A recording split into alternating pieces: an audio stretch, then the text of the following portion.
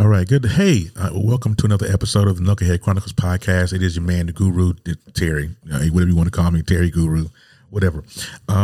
This is episode 11 of the origin, my personal life story. So a lot of people don't understand, when I say the origin, I mean where I came from, my origin, what made me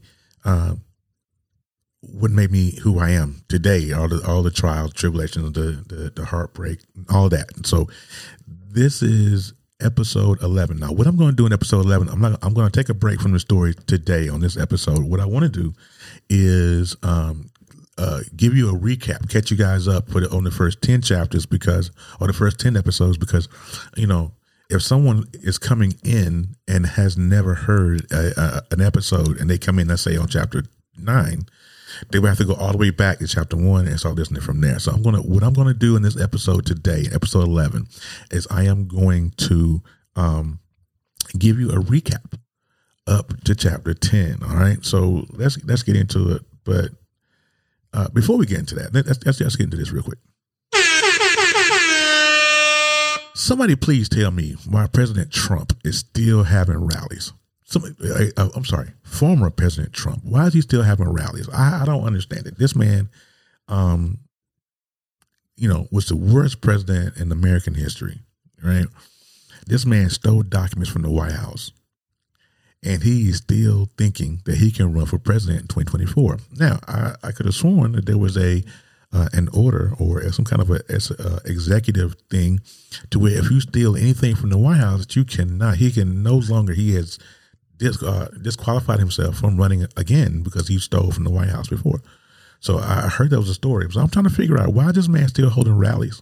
I mean, I'm on TikTok and I see some folks that are posting his video when he was in South Carolina running this big old rally. Like, don't people understand? Can't people just read? I don't understand that at all.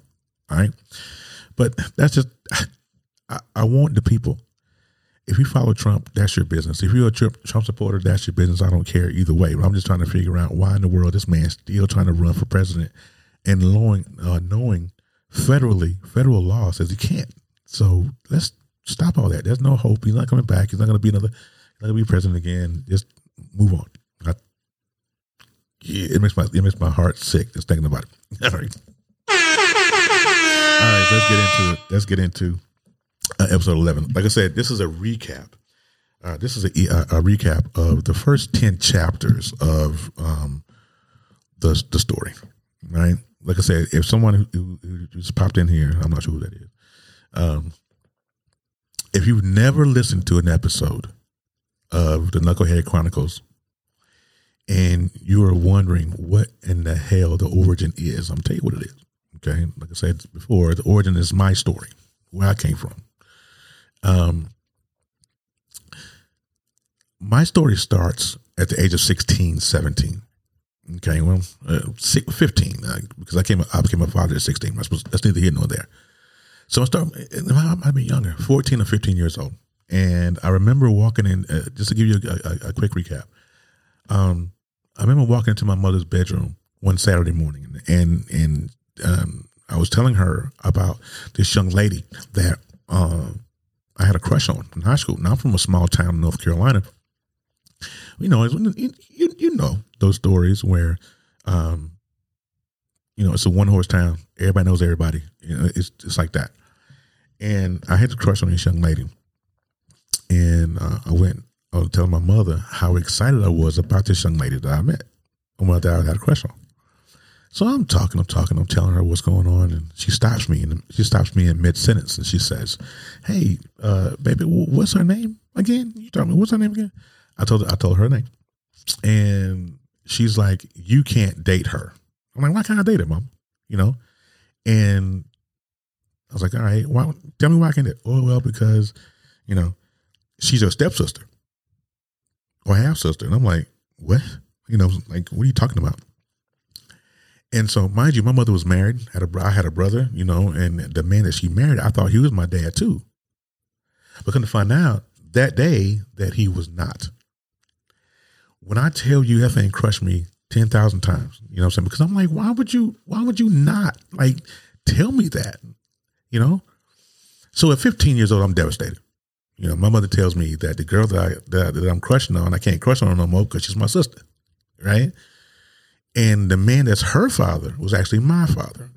I'm like, you can't do this to me. You can't say this and just drop it off. So I remember my mom being, you know, she was very, had the whole shame thing happening. And she was like, I just don't know how to feel about it. I wanted to tell you, but you know, I want you to be a little bit older before I told you. That's okay. You know, I can understand that. But I got to tell you, at this point in the game, I rebelled against everything. I was upset about everything, and it didn't matter, right? So what I did, calling myself getting back to her, you know, getting back with her, I started dating this young lady. You know, I wasn't sexually versed. I had no idea. I never had the birds and the bees talk with my mother and father. And I had sex with this young lady, and, you know, it was good. And, you know, we conceived a baby. You know, we were both in high school. She was a junior. I was a sophomore. And we conceived a baby together. Which was the hardest thing because I knew nothing about sex. I knew nothing about being a parent. All of that. I kind of, I patterned my parenting like my father did me, absent, right? So after that, I went through the whole thing, and you know, my baby was born. My oldest girl was born in 1992. Okay, she was born. I did the best I could as a father, as a 16-year-old, 17-year-old father. I didn't know what I was doing, you know, and that started the trek that my life went. I went down this trek for a long time, you know, being blind, doing things that I didn't have any business doing, you know, just making really, really bad decisions about my life. So, you know, of course, at this young age, I'm on court-ordered child support at this point, and I'm washing dishes at a grocery store in their restaurant department, and it was just really, really hard for me. I barely finished high school. I finished high school. I graduated. I went off to the military, which was just one of the weirdest decisions I've ever made. And I don't knock people that are soldiers. I'm there for the troops and the soldiers. I respect them. It just wasn't for me, right? And I went in there under the wrong pretense because I didn't go in there to, you know, fight for my country. I wasn't patriotic like that. I was a sophomore. The summer of my senior year is when I went down to the National Guard and signed up because I wanted money. I wanted a check. I wanted to go and be a weekend warrior and get this money. Because I was paying child support and everything. So I signed up. I graduated. I left high school in 1993. I got on a plane. We graduated June 9th.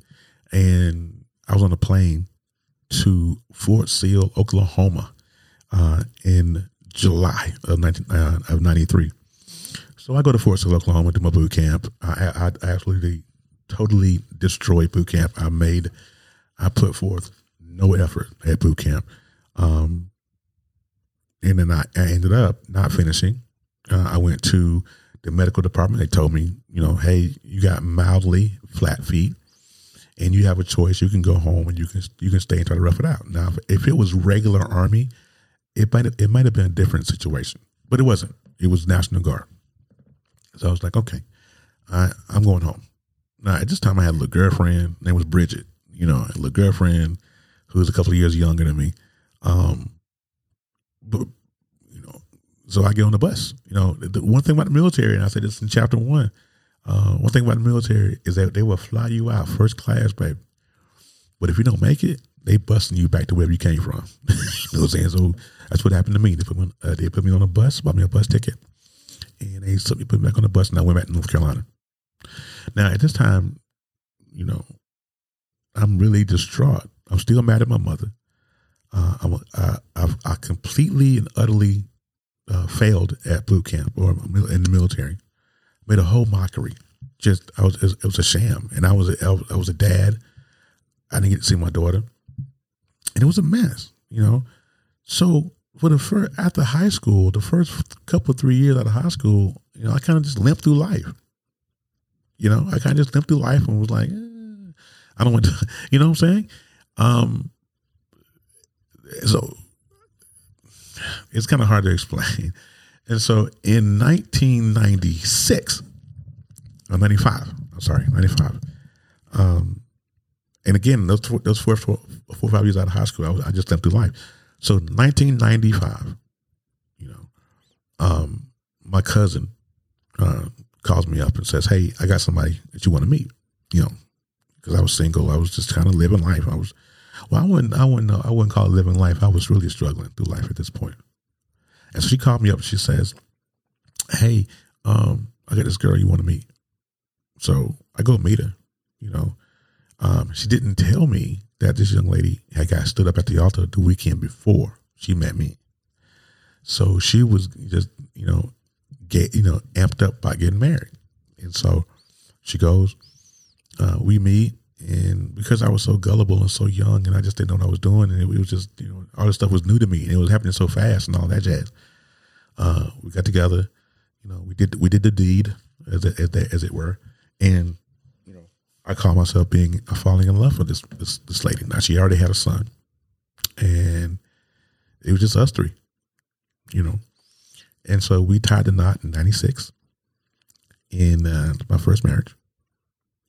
It was a complete and utter disaster, disaster. And I'm not, and I know she's probably gonna listen to this. And one thing I did have for her is I had extreme love for her, but I just did not know how to handle my business. And that's the theme. If you listen to any of the episodes on Knucklehead Chronicles, is that was the theme. My theme was I had no idea what I was doing. I just kind of muffled through life. That's what I did. And I destroyed my life. I destroyed her life. And it was just terrible. And we struggled, just like most marriages do, fighting about money, not having enough of it. There was a couple times, we got our first car. It was a Pontiac Grand Am. Never will forget it. 93 Grand Am. And it was just a struggle. And then we were living in this duplex, which, back in my hometown, we living in a duplex. The struggle was real. I was still sleeping with my baby mama. Still being physical with her, still doing whatever I wanted to do outside of that. And it was just crazy. And we went ahead and got married, and we struggled. Like it was beyond nuts of the struggle. So we tried to muddle through. She got pregnant. And this is my second daughter. We got pregnant, and we didn't have anything. We had nothing, absolutely nothing. So we had her. One of the biggest stories that came out of this chapter in my life, I'm kind of run through it real quick because I'm going to run low on time. So we're living separately at this point. We had already broke up and, living separately, but her doctor that she went to was closest to where my mom and my dad lived. So they allowed her to come and stay with us until she got ready to have the baby. I'm working, at this place, really nasty place, but I made really good money, right? So the weekend before she had the baby, I got paid, and I went and I bought her everything she needed: blankets, bottles, diapers, clothes, whatever she needed. I cleaned her. I spent my entire paycheck and made sure she had everything she needed. So the baby comes, and she comes home, and she stays with us for a couple of days because we're thinking we're going to get back together. We're going to make it work. We're going to get, And I go to work one day. I can't remember what day. I think it was a Saturday. I know we'll forget it. I'm thinking, well, I did forget it. But I think it was a Saturday, and I go to work, and I come home, and everything that I bought and gone. Wife, gone. Baby, gone. And so I walk into the house, and my mom is sitting on the couch, and she's in tears. She's bawling. She's, and I say, Mama, what's wrong? She says, she gone. She left. Her mother was a huge influence on her. Her mother and her auntie, huge influence. So I come home. Nobody calls me and tells me nothing. I just come home to an empty house.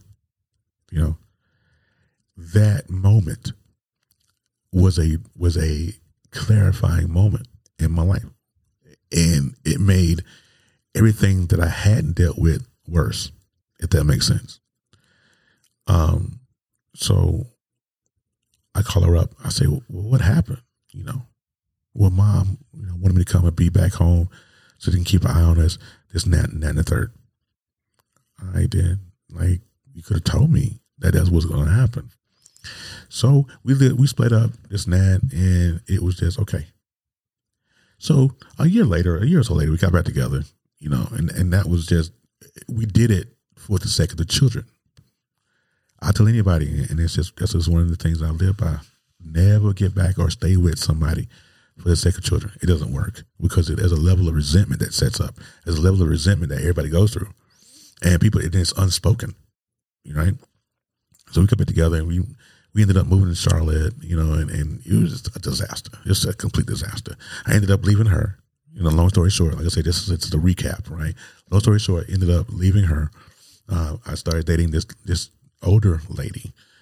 In the series, her name is Minnie Pearl, right? So you have to kind of listen to this. You have to go back, listen to the first 10 episodes to find out who I'm talking about. Minnie Pearl was just crazy. She was I can't remember. She was 24 years older than me. I didn't know this when I first got with her. I didn't find this out until her birthday came around. So and that particular stage of my life, my manhood was being challenged. I know I struggled emotionally, right?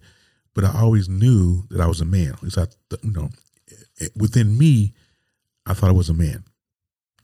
But the struggle was I allowed someone else to tell me that I wasn't. If that makes, you know what I'm saying? I allowed someone else to tell me that I wasn't a man. And that played a part. Again, all I'm doing now, and we all go through it, I'm just compounding one trauma on top of another trauma on top of another trauma. Stayed with this woman for 5 years. We fought. We went back and forth. One of the biggest stories, and I said this, I think it was in episode 2 or 3, and I said that the one story that I can give you that messed up my whole world with her was we went down to her daughter's house, and we got into an argument, and she always belittled me, especially in front of her daughter. Right? Her daughter was 6 months older than me, so she would always belittle me in front of her, and so she was like, "Yeah, you think you're a man? You ain't no man." I mean, it's one thing to feel it. It's one thing to be ostracized or castrated. It's one thing to think that you're being castrated. It's another thing to be told that you're being castrated. It's another thing for someone to say, "Yeah, bro, you suck." You're not a man. You're not as much of a man you think you are. I was like, dang, that was devastating. That was torture. So you had to check out episode 3 and 4 to get that one. Me and her ended up splitting up, and I met my second wife. She lived in Jacksonville. With her, there's so many different stories about that. You have to go back and listen to. You have to go back and listen to episodes 4, 5, and 6 to kind of get that. It was a really, really, really, really hard time for me. And all of this still coupled with the fact that I'm mad at my mother. You know what I'm saying? So speaking of that, by the time with my second wife, we got married in 2003. We went through a whole bunch of stuff. It was an omen. The day we got married was an omen, and it should have been don't. So what happened was we got married on her birthday in 2003. And we woke up, we had a snowstorm or an ice storm. And where I'm from, that's not good because nobody drives on the ice or in snow because we don't hardly get it. And so when we do get it, it's a complete train wreck, right? So, but I tell you who was working that day, the utility folks. They were working that day because as soon as we got up, our water was cut off. So we had no water. So we couldn't take a shower. We couldn't do anything. So good thing we had money, so we didn't have a car though. So guess what I had to do? I had to walk to the utilities department, pay the water bill, wait for them to come back out to cut our water back on. And,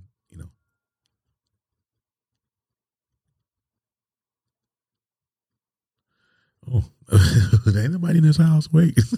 Sorry about that, y'all. I walked back home. I walked back home to let her know, hey, the water bill paid, to cut the water back on. And she was like, I still want to get married. So we didn't know because of the snowstorm. We didn't think that the magistrate was open. So we called to the courthouse, told the magistrate, hey, we want to get married. Magistrate came in late. So we ended up having to walk to the magistrate's office to get married, which is about 1.5 miles, maybe 2.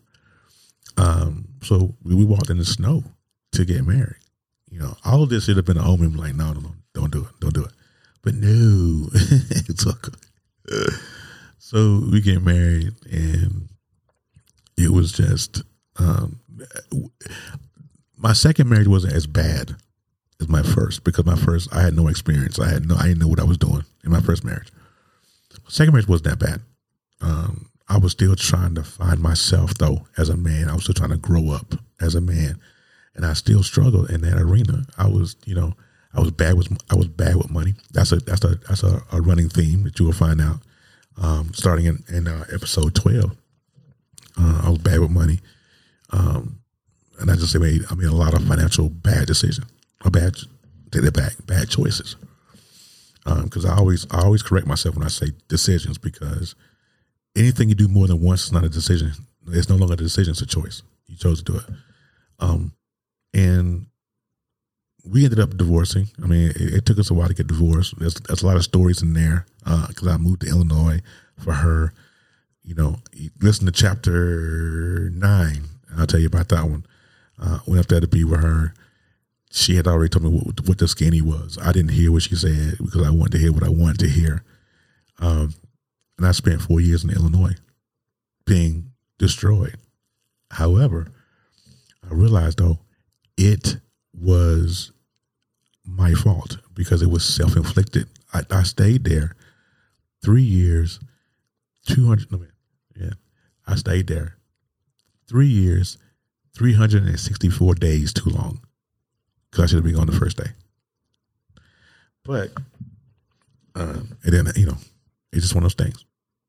But that's where the story ends. That's where chapter 10 ends. There's so many different stories in those chapters. I had to condense it into 23 minutes right here. But you have to check out the podcast to get the full gist of what I've been through. These are just recaps. It's just a recap. The struggle was so real and it hurt so bad, and I went through so much. But it's starting in chapter 12, though, you're going to see the transition from my second wife to my third. I've been married 3 times, just in case you keeping count. 3 times I've been married. But it's a pretty interesting story. I hope you guys enjoy it. I know nobody came through here on YouTube, but it's okay. It's okay. But everybody else, thank you for listening on the podcast. You can check us out on all podcast platforms, buzzsprout.com and any other platform. Check me out on podpage.com as well. That's where my website sits. You guys have been great. Thank you for all the support. I love you very much. We'll see you next time.